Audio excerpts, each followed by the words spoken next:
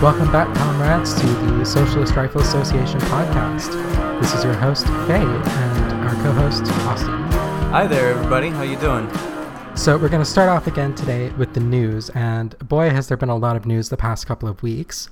For starters, the big one, the big boy, the one everybody has been waiting for, Bernie Sanders has declared his official campaign for president in the Democratic primaries. Mm-hmm. Lots of big news there. Yeah, I think it's pretty much expected. Just me personally, I was pretty excited to support him previously. I mean, I kind of owe my radicalization as a socialist to his visibility and his running. He's more of a social democrat and stuff, which is, kind of the best that you can get and still be involved in politics in the United States. But I definitely didn't know what a democratic socialist was before he started calling himself one. Absolutely. And, just a heads up, everything that we're going to be talking about on this podcast is our opinion, and these aren't official positions of the SRA. We are a multi-tenancy organization, so different people in the membership and the leadership all have different opinions on electoralism. So we just sort of want to talk about this in the context of our opinion. And absolutely, Bernie Sanders, I think there's a lot that he can be criticized for. He's certainly no Lenin, he's no Mao. He's not going to start the revolution. But I think that overall Bernie Sanders has probably been one of the most beneficial people to the left of the last 50 years. 100%. I think that he's a great example of the kind of strides that can be made just by increasing the visibility of people who call themselves socialists. That's not to say that electoralism is necessarily the only way forward. We in the SRA are certainly more of the mindset that we need to embrace mutual aid, we need to protect ourselves, we need to look out for our own communities and not expect that electoralism is going to fix all of our problems. But we do have to consider the visibility of someone like Bernie puts the word socialism in a lot of people's mouths. It's even put the word socialism in the president's mouth, where he feels like he needs to publicly rebuke it now, which is, something important to acknowledge.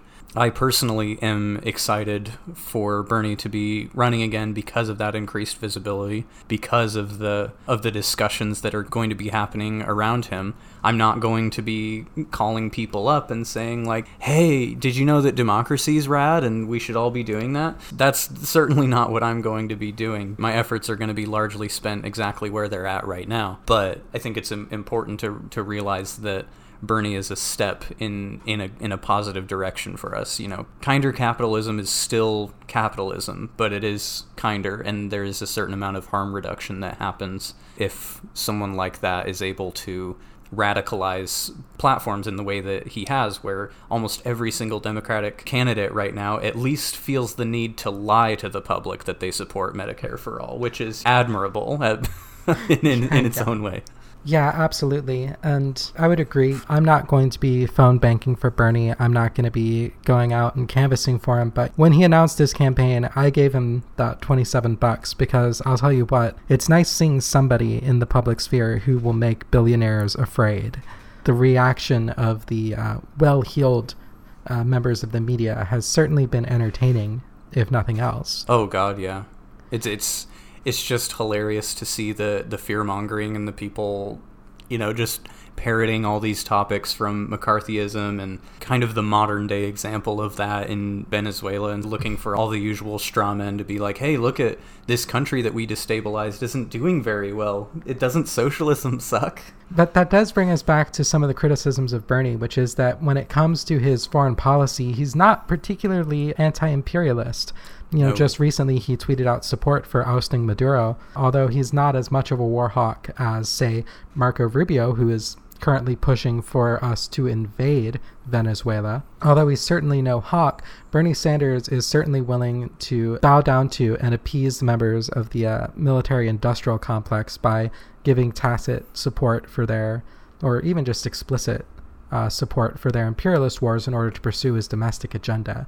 So you sort of have to look at things at the perspective. Even if Bernie Sanders might improve the reputation of socialism in the U.S., even if he might push beneficial social democratic policies in the U.S., how much is he able or willing to do to prevent the harm that U.S. imperialism does across the globe in its suppression of left-wing movements and its exploitation of vulnerable populations? Yeah, absolutely. I think that even on that front, there's something to be said for it being a step in the right direction, that at least he's not calling for outright invasion, which when you're talking about American politics, that's something that everyone can get behind who's currently involved. They're currently very how do we spread American influence across the globe as much as possible? And so it's kind of sad and cynical to be like, oh, well, at least he's not saying we should publicly execute Maduro and publicize it on all of our, network channels or whatever. At least he's not doing that, which is really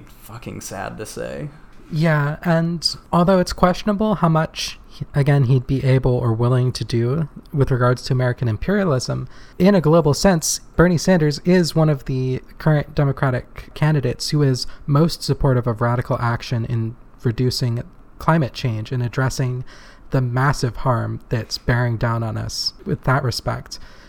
Bernie Sanders is a backer of the Green New Deal, and while that is not sufficient to address the necessary retooling of our economy to prevent catastrophic climate change, it is the most radical and most effective document put forward so far. Although it's not binding, if its roadmap were to be followed, that would probably be the best chance that our country and the world really has for addressing climate change within the capitalist framework. So, Bernie Sanders might be a bit deficient on his foreign policy, but in the long run, I think it's probably just as, if not more important, to address climate change and reducing our carbon emissions right now. That will probably benefit our comrades across the globe much more than any foreign policy change that Bernie Sanders could realistically implement. Yeah, the rest of the Democratic establishment, I mean, you can say certain things about him not necessarily being a part of it, but he's running as a Democrat, he's affiliated with the DNC, all that kind of stuff. As far as looking for allies in that establishment who are even going to consider even the moderate actions that are proposed in the Green New Deal, no one can really be found, who's willing to do some of those things. The great example recently is Dianne Feinstein. A bunch of children go up to her and they're saying hey, we really need bold action on this. We only have about 12 years before everything goes extremely badly. Well, listen here, little lady. I've been doing this job for 30 years and I've never gotten anything done. And I'm not going to change that anytime soon. So you just sit your pretty little butt down and run for senator when it's your turn. Yeah, that's the thing. She proposes that long game that we have to, really work on moderate proposals. We have to think about what's going to actually pass. And it's so funny because she's providing the perfect fuel and the perfect example of how inept and pathetic our current system is in the face of this kind of danger. She's talking about we got to think about things that can actually pass. Whereas the children are okay, but we got to think about things that will actually save people's lives. We have to do things that actually work. Yeah, we have to do things that will actually be effective. And it's just so funny to see Feinstein just kind of flail in the face of that. Well, a lot of people voted for me. It's yeah, a lot of people are going to die if you keep doing what you're doing. So, just one part of that clip that really amuses me is I think it's a lot less impressive than she thinks it sounds to say that she won a 1 million vote plurality in California. Mm-hmm. Yeah. Mm-hmm. If those 12-year-olds knew what plurality meant, they might be a little bit less impressed. Yeah. That's 100% true. I think that this really interesting trend, it ties into a lot of what at least I've been ranting about since I've been on the podcast, as far as these the tactics of silencing that the liberal establishment uses when they encounter people who are further to the left of them and who propose radical actions.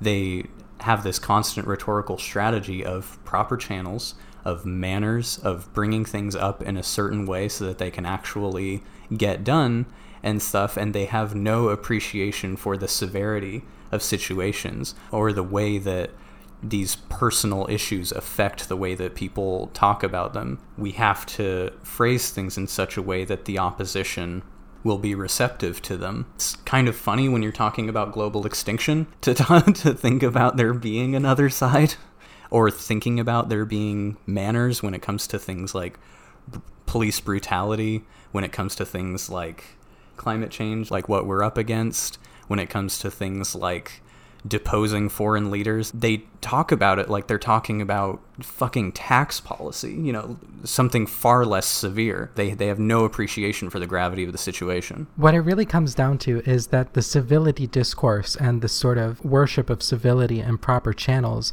to dive into a sort of theoretical sense, it's really a form of like bourgeois ideology, that you have to be able to speak like an upper class person. You need to be able to present your ideas in a format that is acceptable to the ruling class. If you present your ideas in a format that doesn't appease these people's instinctual sense of civility, if you don't appeal to their standards of discourse, then they can write off your argument and disregard it entirely. Even if you're correct, even if your logic is good, even if you have all the facts and resources on your side and you've done all the research and you go to these people, if you don't present your argument in the correct tone, they can dismiss it entirely. And that's exactly what happened with these children talking to Dianne Feinstein.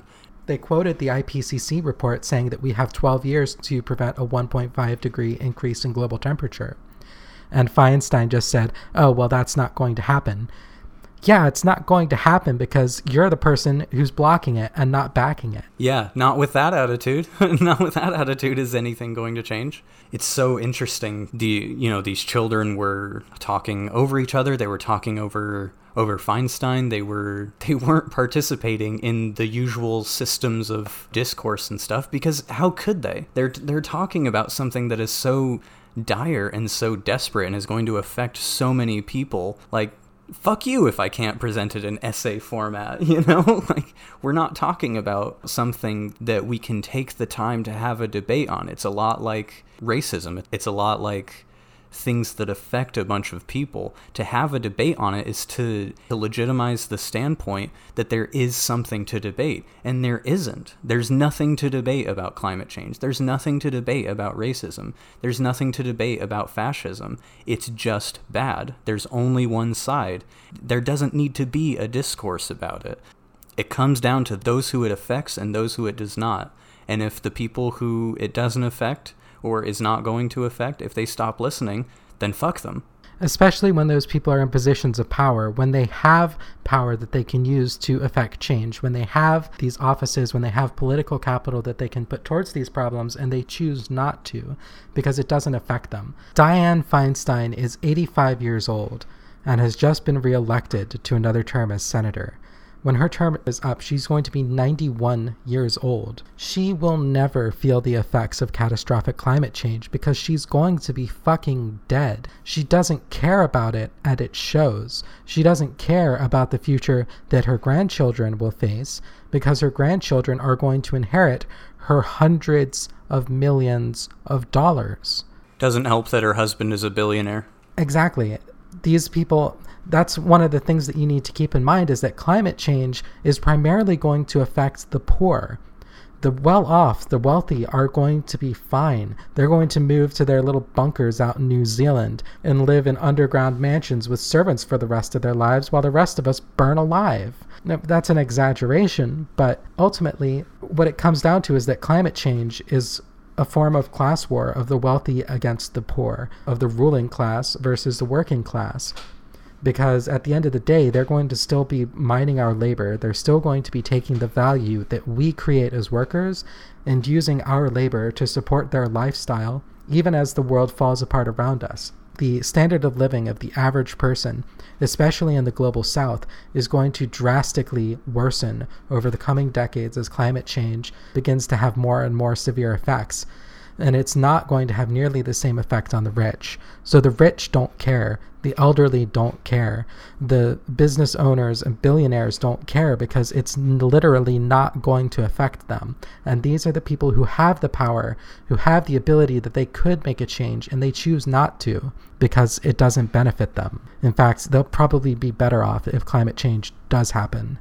because then we'll be more desperate. Yeah, what better form of eugenics is there than almost global extinction that they can insulate themselves from? That's the thing. When we're talking about billionaires, especially when we're talking about climate change, we're not talking about humans coming together and trying to solve a thing. We're not talking about convincing them. When we're talking about billionaires, we're talking about enemies. We're talking about people who are directly opposed to improving the standard of living and preventing climate change from affecting the rest of the world who doesn't own as much as them. They're not interested in fixing the planet. They can build insane homes on the water, they can they can live in air-conditioned environments. They can live in bunkers. They're counting on their amount of wealth and resources insulating them from any of these consequences. So when we're talking about billionaires, we're talking about people who are relying on our extinction for their own continuing social status. That's why we need to not be thinking about what are some moderate solutions. What's going to pass the Senate? Abolish the Senate. No one cares about the Senate when we're talking about billions of people dying because of the actions of billionaires. The only way to prevent climate change, because when you get down to it, when someone has $1 billion, at that point, we're not talking about wealth anymore. We're not talking about the things that they own or the money in their bank account. When someone has $1 billion, that's not wealth, that's capital. That's the ability to affect economic change, to make things happen in the world by allocating resources. When someone is a billionaire, that means that they have massive control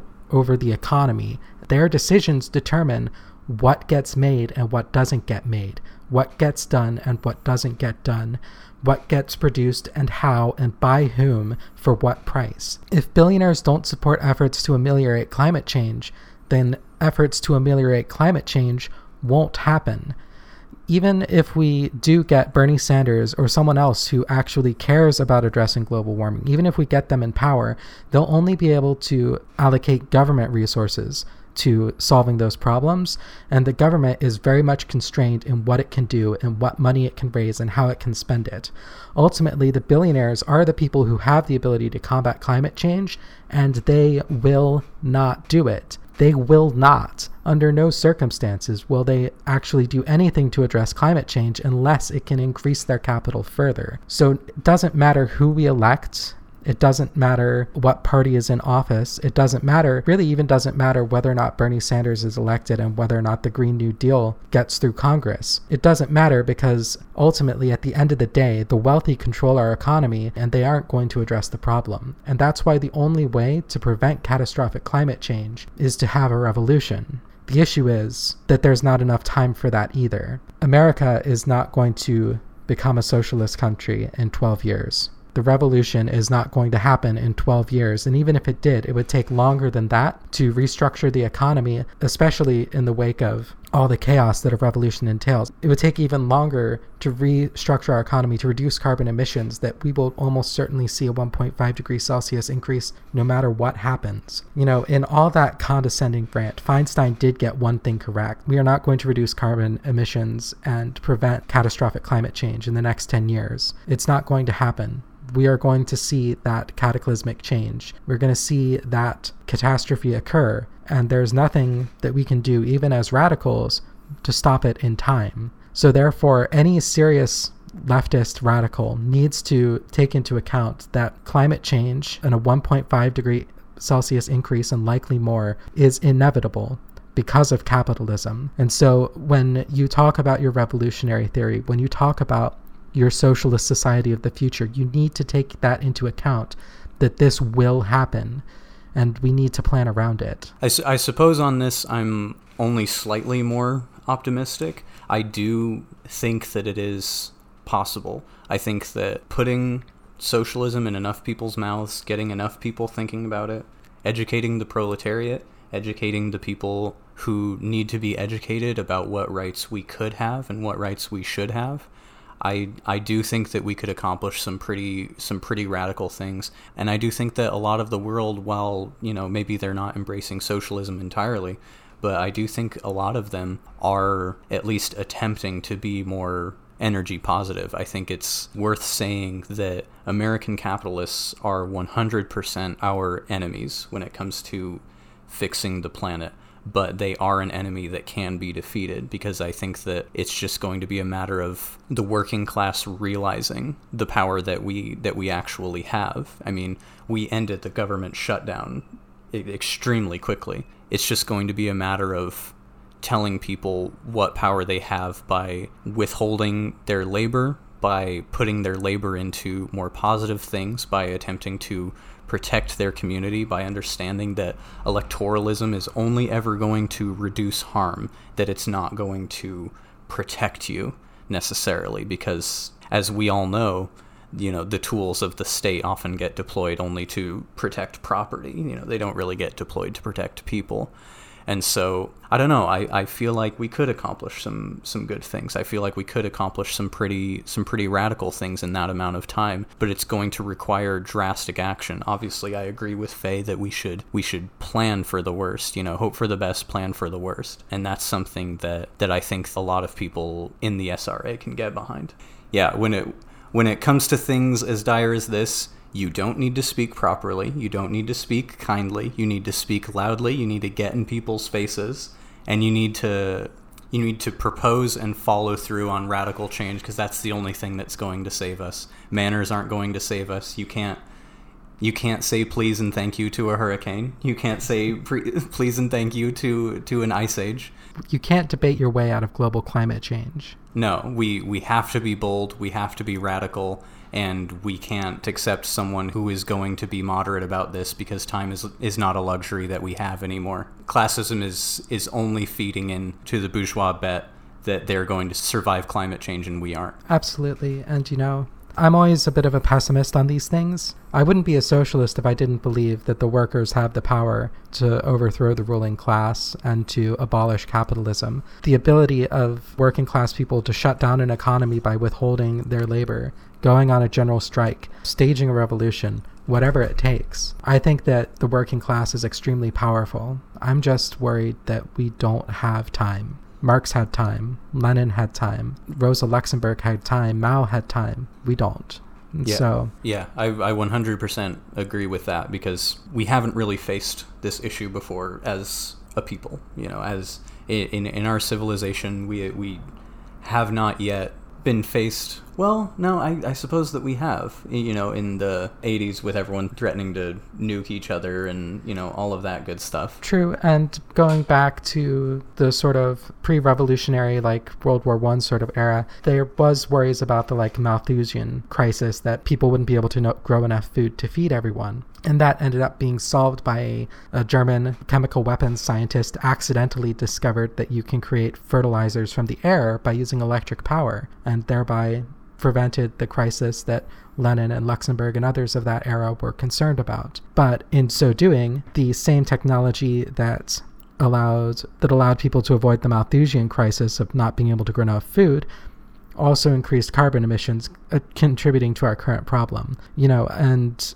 I don't think that we can count on a moonshot technological breakthrough to solve climate change, whether that's cold fusion or, throwing up a big umbrella between the Earth and the sun. I don't think that's going to save us. I don't think we can rely on that. So I believe we do need to plan for the damage that's going to be caused to our planet in the next several decades. And yeah, it's a tough position to be in, because we simultaneously have to plan for some amount of radical change. We have to plan and put our efforts into strengthening our communities, strengthening the working class, educating them, and putting power in their hands as much as possible, while also understanding that we have some serious roadblocks ahead of us. Our police are militarized. The billionaires own an incredible, incomprehensible amount of power and wealth in our country. We have to simultaneously plan to overthrow them while also planning on saving ourselves from the consequences of their actions. It's not an easy position to be in. I'm certainly stressed out a good chunk of the time. Yeah, we really have our work cut out for us. So I think I think that that's a good summary of where I stand on Bernie, where I stand on Feinstein, where I stand on billionaires in general. Hope for the best, plan for the worst, because they are certainly doing their best to bring the worst to our doorstep. Absolutely. And I will remind you, whatever you think our future looks like, whether you think that's a post-apocalyptic nuclear hellscape, a world flooded and wrecked by climate change, whether you think the United States is going to become a fascist dictatorship, or whether you think that it's going to continue down the same slow neoliberal decline, I do want to remind everyone that in every single one of those scenarios, the left would not be worse off for having guns. No, sir. So in light of all this depressing news, as gun owners who are affected by the state of the world and how that affects our mental health, let's say that I don't like some of the thoughts that I'm having as a gun owner who's suffering from mental health issues. What should I do in that situation? So it's absolutely something that leftists and gun owners need to be aware of, that the biggest cause of death by firearm is suicide in the United States. In the US, there are typically between 8,000 and 10,000 suicides committed with a firearm every year. And many of the vulnerable communities that the SRA tries to reach out to and that we advocate for these communities to be armed, many of these communities suffer from even higher rates of suicide than the general public. You know, poor people, transgender people especially, who are unable to transition. These people often have need of firearms for self-defense or for community defense. But then we also run the issue of, do people who are suffering from depression and other mental health issues who might be at risk of suicide, should we really be introducing firearms into these people's homes? And I want to say that right off the bat, if you have a history of suicidal thoughts or suicide attempts, if you are worried that if you get a gun that you might commit suicide, you should not get a gun. You know, we talk a lot about the necessity of the working class being armed, but that doesn't mean that every working class person needs to be armed.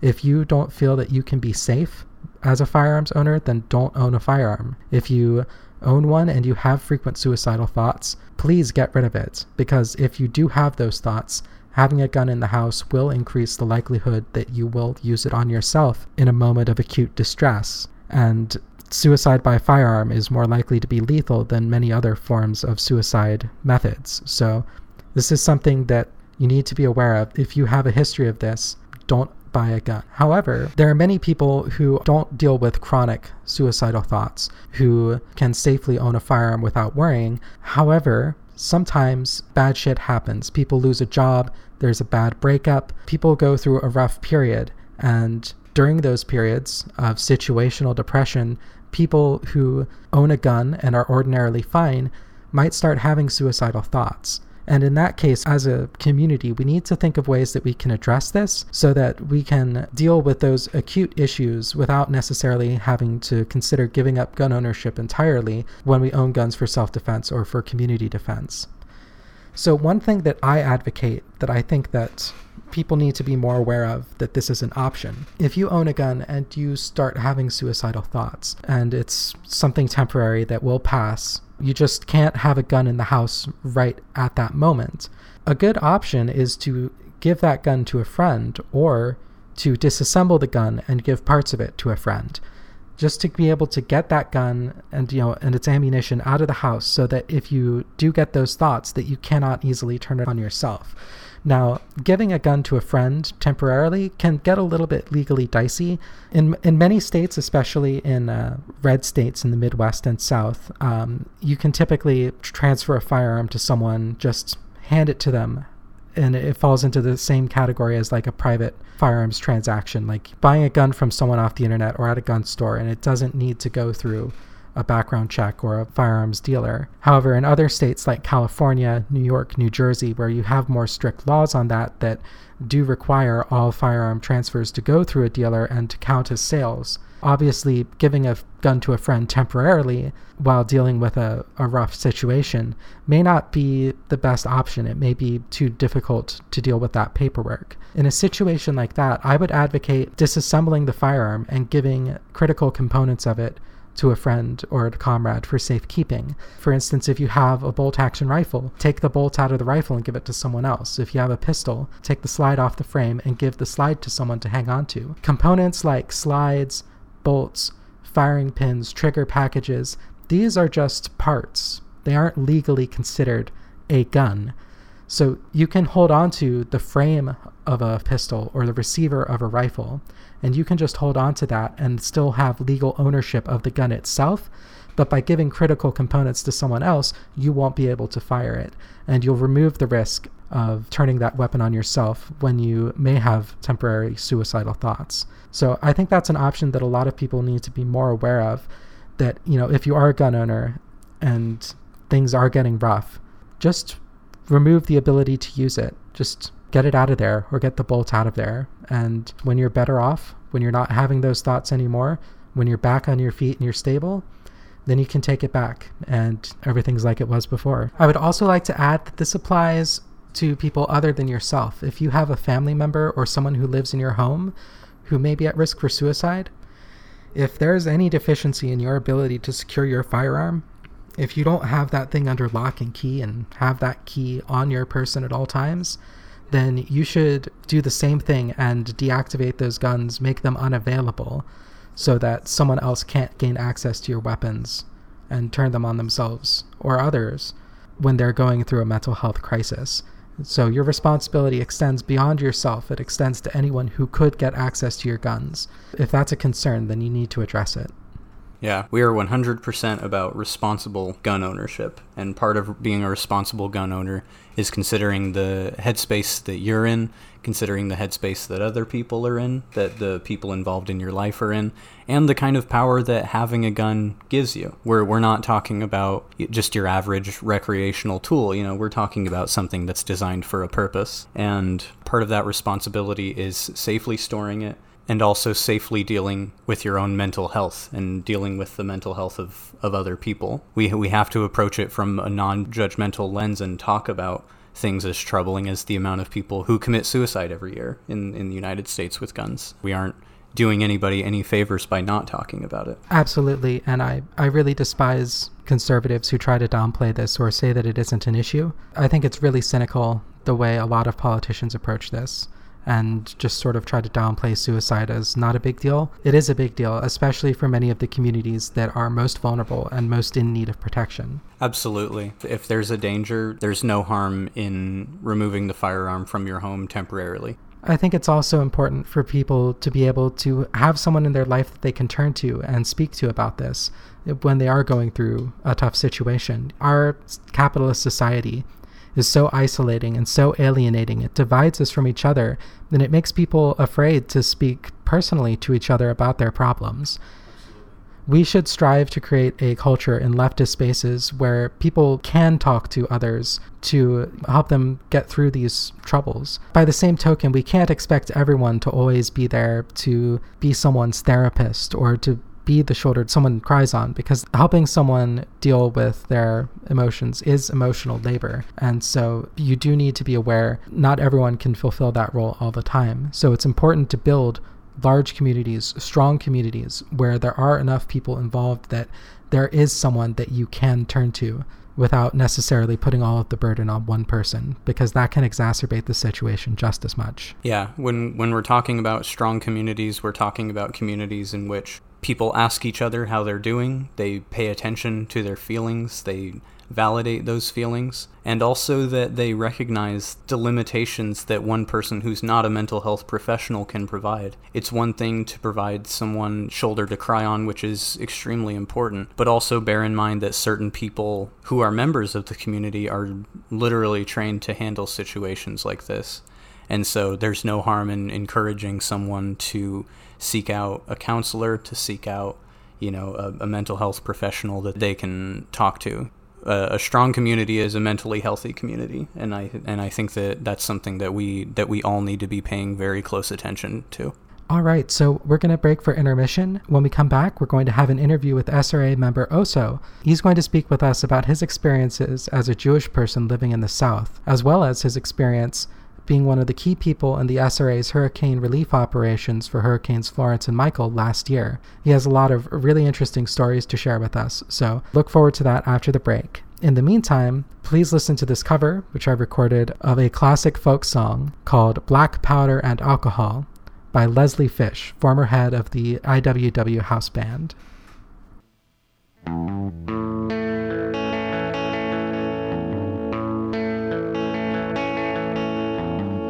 Black powder and alcohol, when the states and the cities fall, when when your back is against the wall. Black powder and alcohol. Give me charcoal to the measure 2. Send that bullet where you want it to. Give me sulfur to the measure 3. Make that powder gonna keep you free. Give me saltpeter, measure 15. Sweetest shooting that you've ever seen. Remember, black powder and alcohol. When the states and the cities fall. When your back is against the wall. Black powder and alcohol. Give me water, yeast, and veggie trash. Leave it sitting in the slurry mash. When it's ready, put it in the still. If you can't heat it up, the sunlight will. Draw the alcohol away and then put the slurry back and start again. Black powder and alcohol. When the states and the cities fall. When your back is against the wall. Black powder and alcohol.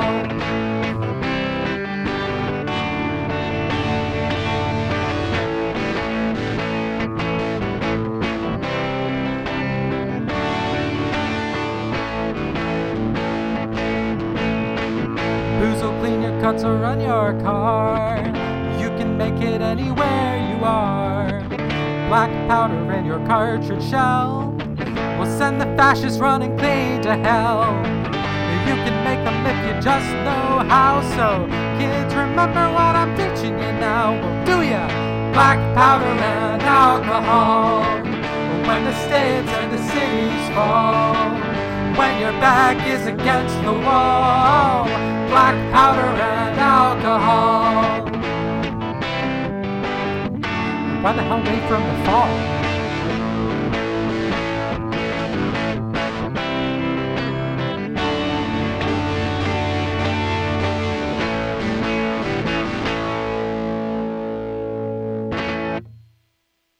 All right, folks, welcome back from the intermission.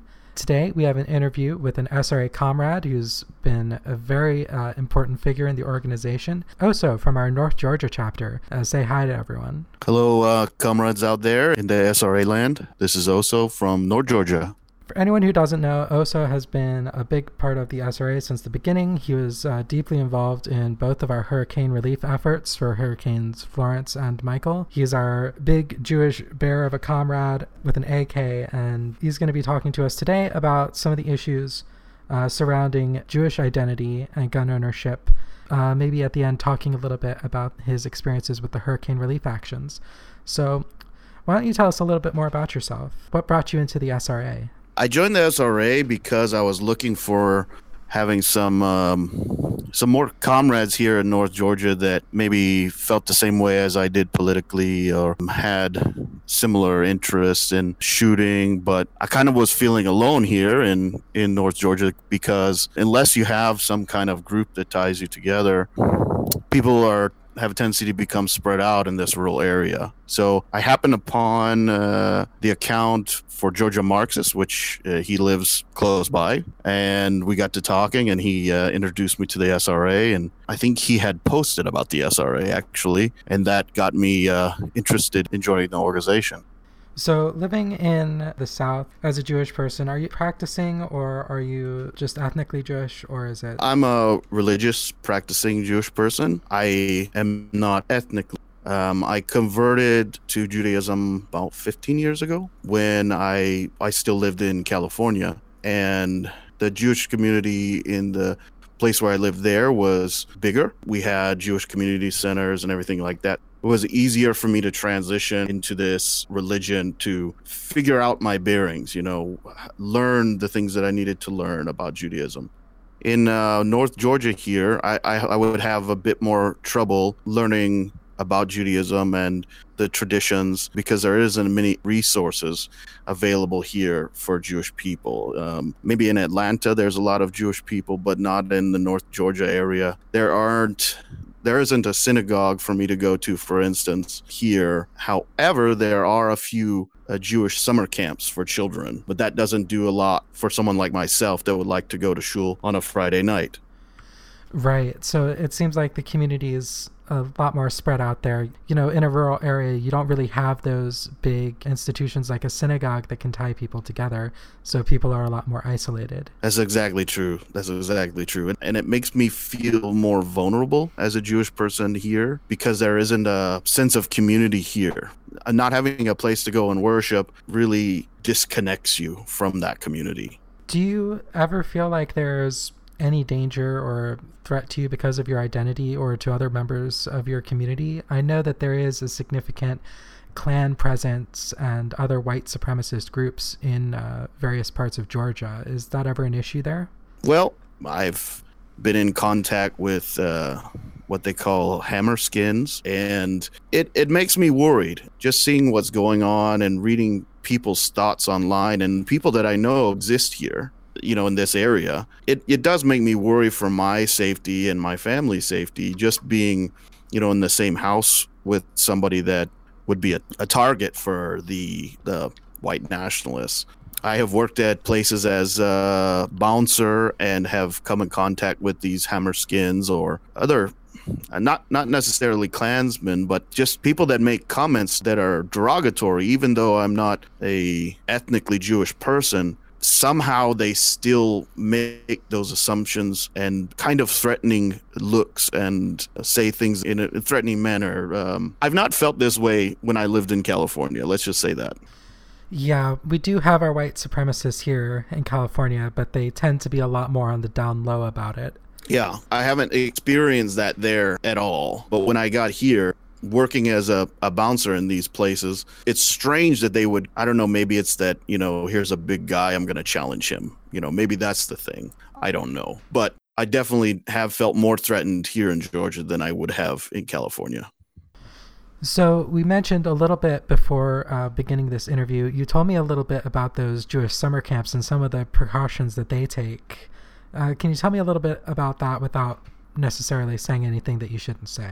Yeah, there's I think at least 2 Jewish summer camps up here in North Georgia, and they're, you know, tucked back away. They're not advertising who they are, but there are a few people in the Jewish community that are here. There's not a lot, but we have used those facilities in the past, for instance, for like Passover and things like that. We use some of their facilities, but it's kind of wild. They have very high security.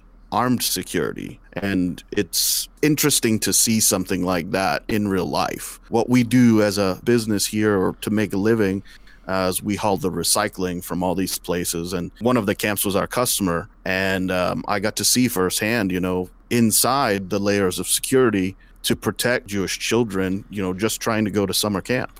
And that's just totally foreign to me. Growing up, I went to a Christian summer camp, and they had one sort of part-time rent-a-cop, you know, retired police officer with a revolver and a stun gun. And dude wasn't even always there, and that was all the security they had. And having this community where people feel the need to have armed security to protect their children at these places all the time. Something that I think a lot of people overlook is the sort of security culture that the Jewish community has to develop. And there's a lot more of that sort of community defense aspect within that community than you'd see in a lot of other groups in America. It's true.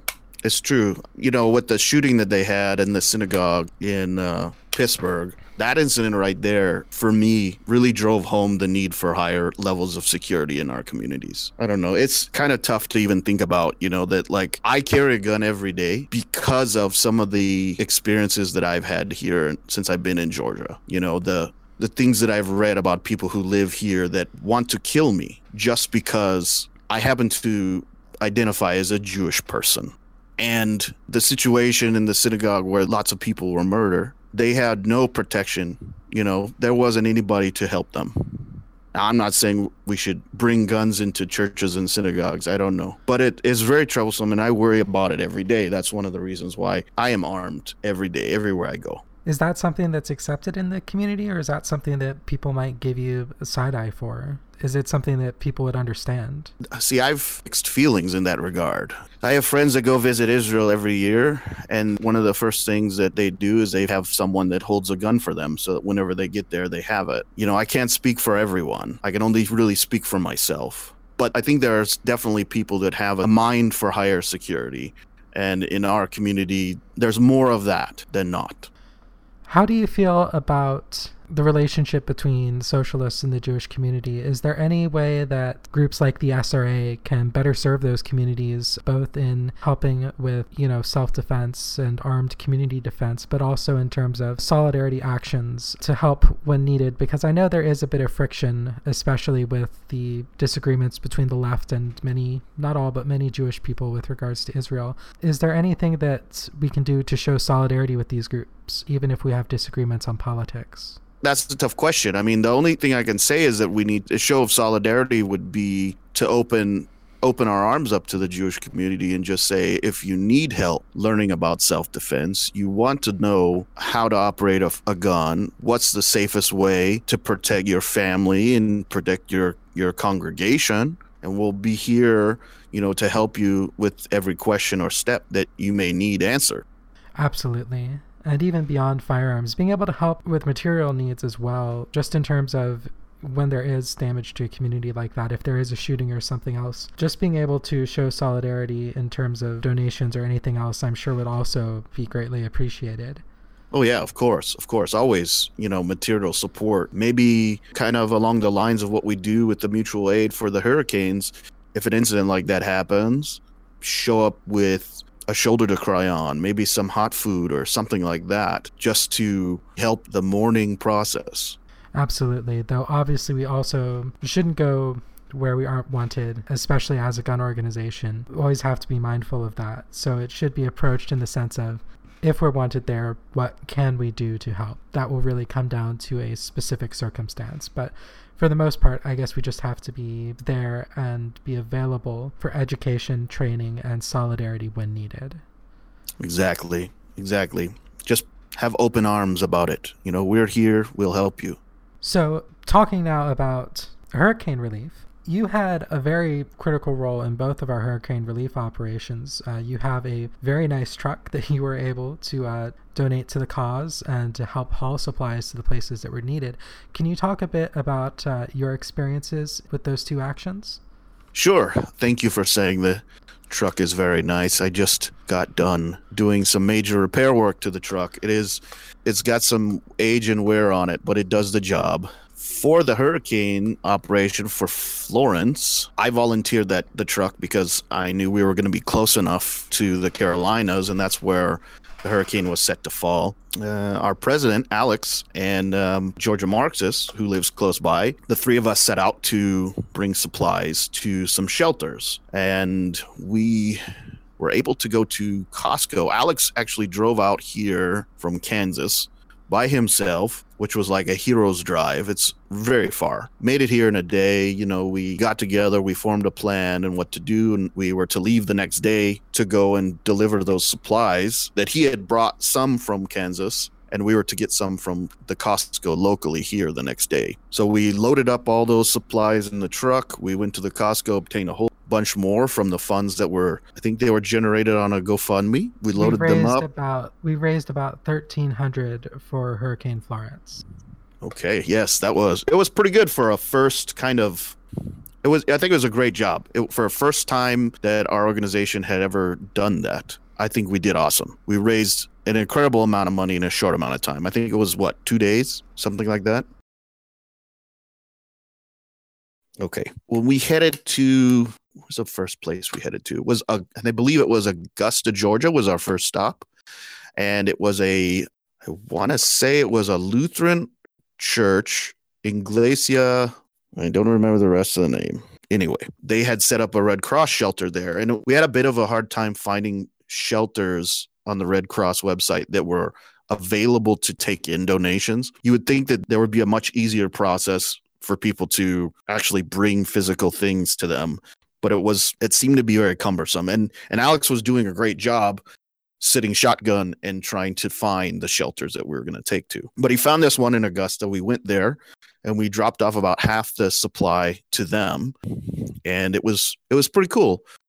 Lots of smiles and everybody was happy to have the supplies. And I felt like we were doing some really good work there with that because they didn't have a lot in that shelter. They had maybe a couple of cases of water. They had like a small kitchenette and things. So they had a little bit of stuff.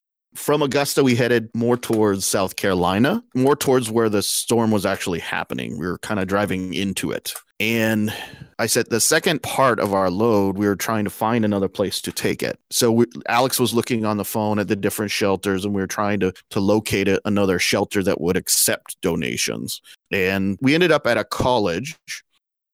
And the name escapes me of the college at this point. But we rolled in there maybe about 5 or 6 p.m. And the atmosphere was very eerie. You know, it's those big oak trees with some of the Spanish moss hanging down, but the campus was almost completely empty, as you could imagine. And we went to the gym, and the gym was where the shelter was supposed to be. And we talked to the shelter manager there, and they were actually closing that shelter down. They didn't have anybody there to come stay. So we all had to scramble to figure out where it is we would take the rest of our supplies. And we were all got on our phone and searched around, and we found a shelter in Orangeburg, South Carolina, at an elementary school. And we drove there. Took us a little while, about an hour to get there. And that shelter was full of people. So we talked to them about if they wanted to take in supplies, and they're very happy to have them. They'd had maybe half a dozen cases of water, and that was all they had. And they had a full shelter. So we unloaded the truck, backed it up to their door, and unloaded the truck there and got help unloading it. And, so they asked, what is the group that you're with? Who are you guys? Why are you bringing supplies out here without getting into a huge explanation of who we were? Alex just says, yes, we're with the SRA. And the guy says, well, what is that? Alex says, well, we're communists. And the guy, the shelter manager, he just says, oh, well, thank you, communists. And it was really funny. We got a good laugh, and he gave us some blankets, some of those really nice shelter blankets. And we pretty much just left from there because the storm was 10 minutes from that shelter. We really needed to get out of the Carolinas at that point, or else we were going to have to stay in the shelter, I think. We drove back, and as we're on the freeway, you could tell the wind was picking up. The truck started moving a bit to, side to side, and I gave it a bit more gas. And I mean, the rain picked up, the wind picked up, and it was literally the storm was chasing us down the freeway. We made it out of the Carolinas without any incident, and we didn't have any major issues, no failures. That trip was a really good trip, and we all got along in the car. It was a very long day. Nobody got mad with each other over ideological differences, and it was really great. And I'm happy we went there. It was a good trip. Sounds like it, especially bringing supplies to a crowded shelter with not enough and being able to say, oh, yes, we're communists. I think there's some value in that alone. Oh, yeah. He was surprised. His eyes got a little bit wide, but, he was a gentleman from Georgia over there in the Carolinas helping out. Absolutely. And, it's all sorts of folks that help out. And I'm glad that we were able to go out there and, give a little bit of aid where we could. But Florence was sort of the smaller of our two relief efforts. In a way, the larger effort was for Hurricane Michael. So with Hurricane Florence, it was a very slow-moving storm out over the Atlantic.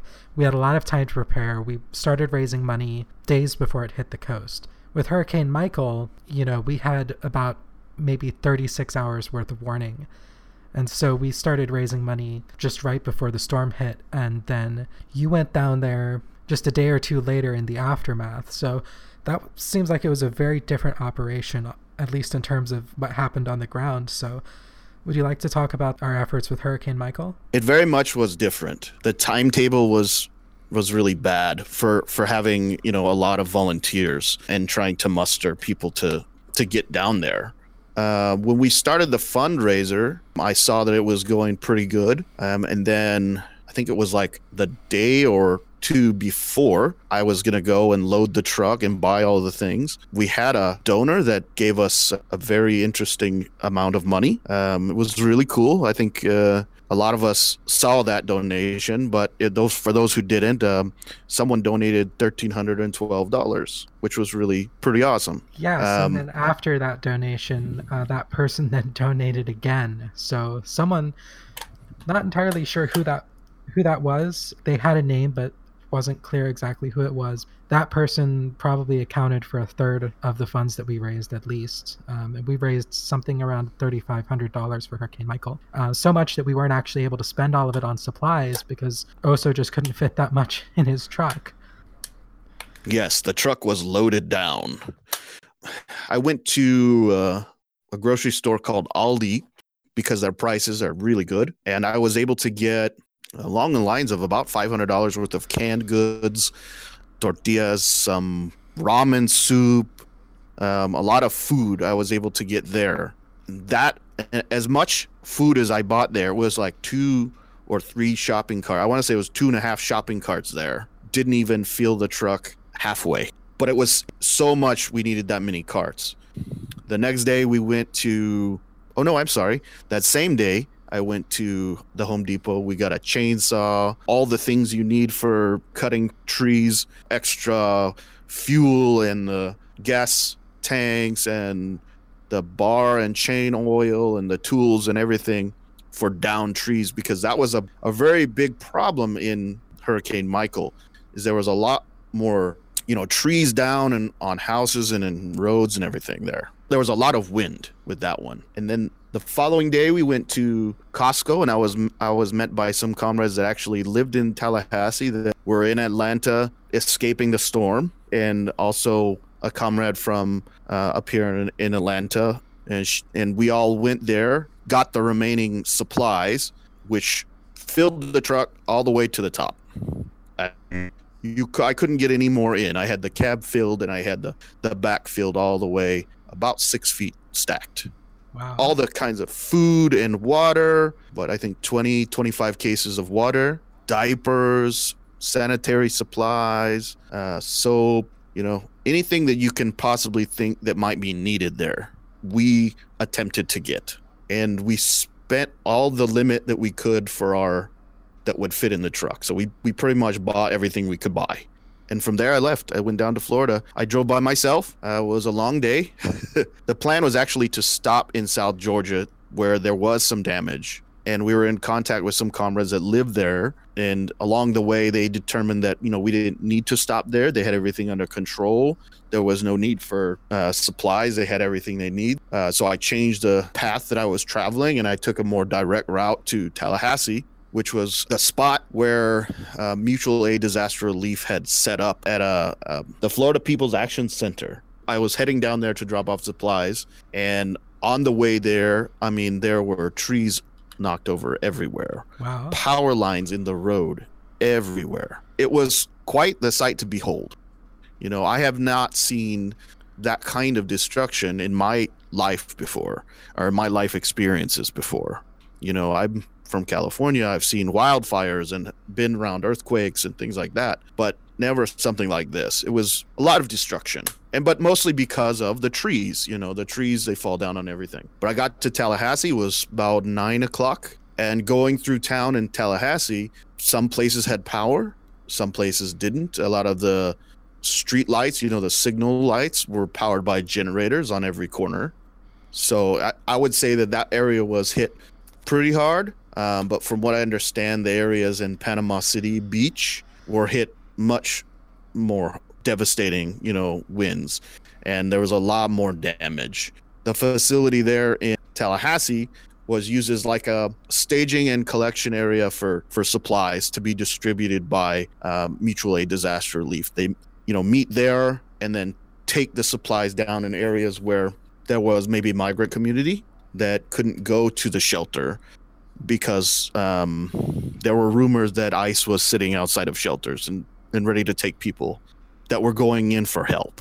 So I really want to give praise to the Mutual Aid Disaster Relief folks down there and the comrades that I made, because they're doing some really good work. I was following that communication after you dropped the supplies off at the Florida People's Action Center, and we just did the supply delivery to the area just so they had that stuff on hand. Mutual Aid Disaster Relief and members of Tallahassee DSA and other groups did the actual work of distributing that to communities in need. They drove out to west of Tallahassee and down south to Panama City or Panama City Beach, and they were able to give those supplies to communities that could not seek shelter, and were able to directly aid those people So I think that especially want to give a shout out to Mutual Aid Disaster Relief and Tallahassee DSA because they really stepped up and did a lot for those communities. I believe we spent a total of $2,000 on supplies before your truck hit its limits, and the rest of that money we gave directly to Tallahassee DSA. Most of that money was used for temporarily housing people who were displaced following the hurricane, which is another thing that people don't realize.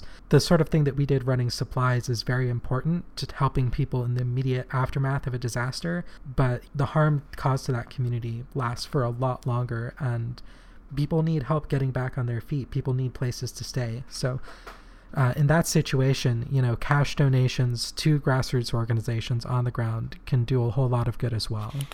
Yeah, I agree. I was kind of glad we had some money left over for something like that, because that can get applied directly to the needs there that they had, instead of kind of a generalized material support. They can have, they can take that $500 or $1,000 and rent a space or what they need specifically, instead of us trying to impose, well, what do we think you need?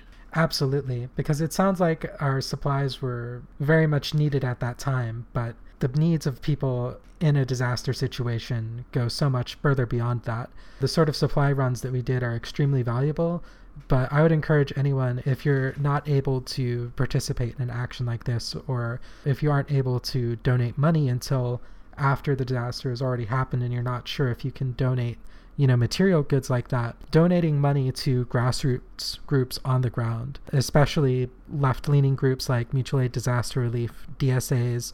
I think PSL also participated in helping people out down there.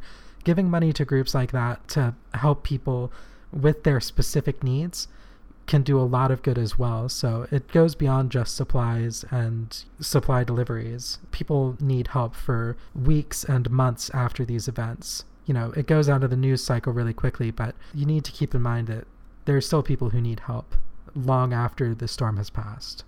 And like you were saying, I all followed along with the chat group about that hurricane well after we were done, and they were operating maybe a month after, 2 months. Yeah, well into 2 months after the disaster. Yeah, it was. There's a lot of work to be done when something like that happens, and whenever as grassroots and it's just people like me and you, we don't have bulldozers and everything like that. We have to do it with our hands. So of course these things are going to take longer. So based on your experiences, do you have any advice for people who want to take part in a sort of direct mutual aid, like of the sort that we engaged in? Do you have any specific advice for people who are wanting to help in the way that you did? I guess my advice would be, if you want to help and you have it in your heart, you can be of some help, and you want to do good for what's, in the situation, follow those, solidarity network or requests for solidarity. See what people need. And then depending on what you can do, not everybody has the ability to do money or give food. If you can go down there and you can help pass out food, or you can go down there and maybe be somebody that somebody can talk to, because there's a lot of stress involved in these disaster scenarios. Just, listen and do what you can to help people. If you feel that it's your duty to help, by all means, go and help. That's really the most important part, is to follow those feelings and actually go out and do the work that you're able to do, from each according to their ability to each according to their need. It's a socialist cliche, but it's a cliche for a reason, because it's true. If you have the means to help out and you feel that solidarity in your heart, you just need to go out there and do it and be available for the people who need it. It's true. Just do what you can do. That's all I can say about that is if you feel like you need to help, go help. Awesome. Well, thank you so much for coming on to the podcast to talk about these experiences. Before we sign off, is there anything else you'd like to say? I don't have a lot else to say. I know I got a little bit long-winded in my storytelling. I'm just grateful to be a part of this organization and have so many new comrades, and maybe some comrades that I haven't met, and be part of this larger community of people that are willing to do the good work that needs to be done. All I can say is that I'm grateful for everyone, and solidarity. Solidarity forever. Thank you.